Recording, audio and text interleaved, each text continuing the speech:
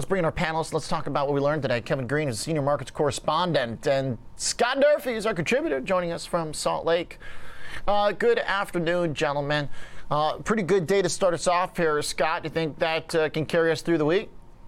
I don't know. I'd like to see that happen. I think it's largely dependent, though, Oliver, on what the economic data that we're expecting to see, how that comes out this week. Are we going to be good on CPI? For example, are the jobless claims going to be in line? And so, as we have these things come up, I think as every day passes, and I know, with at the risk of stating the obvious, but as every day passes here, we're obviously getting closer to, maybe a permanent capitulation. We're not there, though.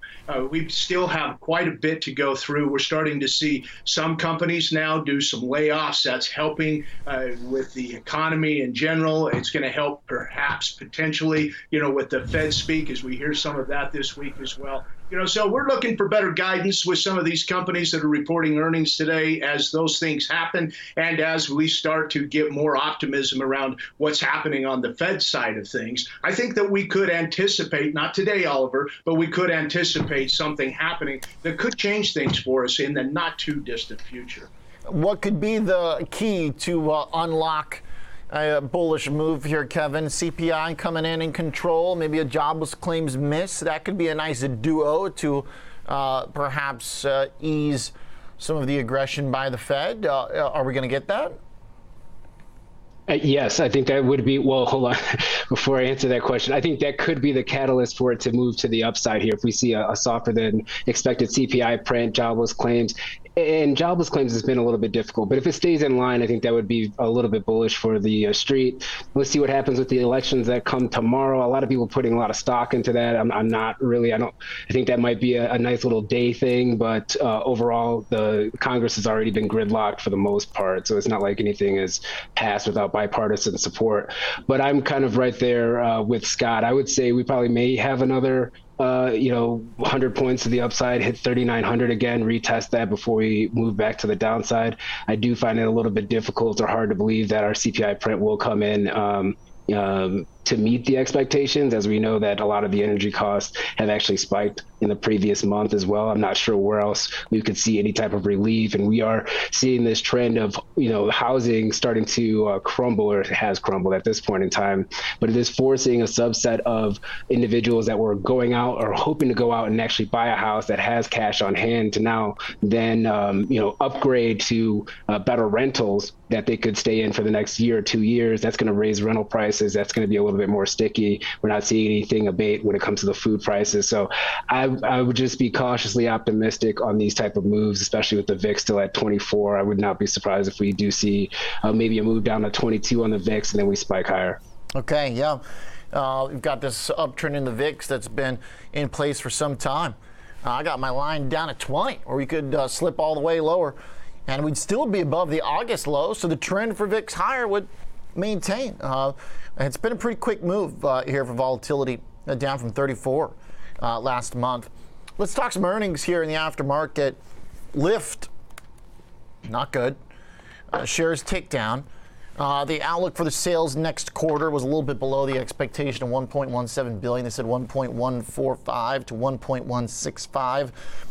The growth of riders for the last quarter was also below the expectations, and they lost $1.18 from $422 million, a loss on the bottom line. They made $1 billion in revenue, and they lost 400. So almost that's pretty amazing stuff.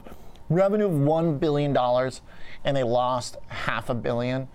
I'm not sure how good this is looking right now, Scott. I wonder if this is kind of going the way of some of those others today into the single digits. If you have $1 billion in revenue and you lose $1 billion, I mean, that's just not good business, right? Here's the problem, though. Lyft, because of COVID and because of the pandemic and all the things associated to it, obviously got hit really hard. There's tons of questions, though, that still remain around, Lyft's, for example, their international expansion. Is that going to happen? Is it going to sustain? If it does, is there going to be the driver incentives that they're talking about? Are those things going to come to fruition? And so, not only was Lyft really needing to beat top and bottom line this go around, but they also need some really great upside guidance. I don't mean to put you on the spot, Oliver, but are you seeing any upside guidance? I'm not privy for me right now, but that could help, but that's about the only thing. That's the straw that we're grasping for, I believe, right now. Yeah, the next quarter guidance a little bit shy for the revenue, which would mean obviously bad things for the earnings too. Top line growth is still there of 20%, but that's no mystery. We're used to seeing that. Also in the aftermarket, TripAdvisor is getting blasted right now, down pretty big here. Lower by TripAdvisor is really getting hit by almost 20% right now. So Trip's getting hit, Lyft is getting hit. The other one we're looking for is Activision, and that one's right now a little changed. I don't expect that to trade too much in the aftermarket. Kev, give us a quick thought here on any of these names that interest you. TripAdvisor is down pretty big, Lyft is down pretty big. Which do you think is more interesting?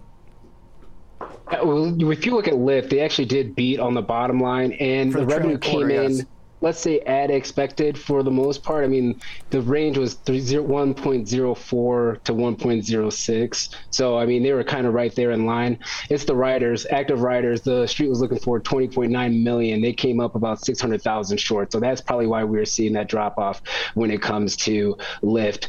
For TripAdvisor, it looks like they actually beat better than expectations here. So this may be a little bit of a guidance adjustment that's really causing the stock to drop at this point in time. You usually don't see this type of drop if you hit both on the top and bottom line from what I'm seeing right at this point in time right now. And it's actually kind of interesting because we have seen some of these travel stocks actually, take off and report really good earnings. I know Booking reported earnings, I think last week, if I'm not mistaken. I think it actually popped a little bit here. So kind of an interesting mix to see this stock actually drop in the after hours. But, they still have the conference call, so they can turn around on a dime. Okay. All right, Trip, pretty harsh reaction here. We'll see what both these companies say in the reports, but definitely a pretty dramatic move for TripAdvisor after they rallied big on the last earnings 3 months ago, giving a lot of it back here. Lyft, just kind of erasing the. And Oliver, actually, I do want to say they did miss. Couple weeks. They did miss. Yeah. All right. Okay, not ideal. We'll follow up on the morning. Thanks, guys. Appreciate the thoughts. Kevin Green, Scott Durfee.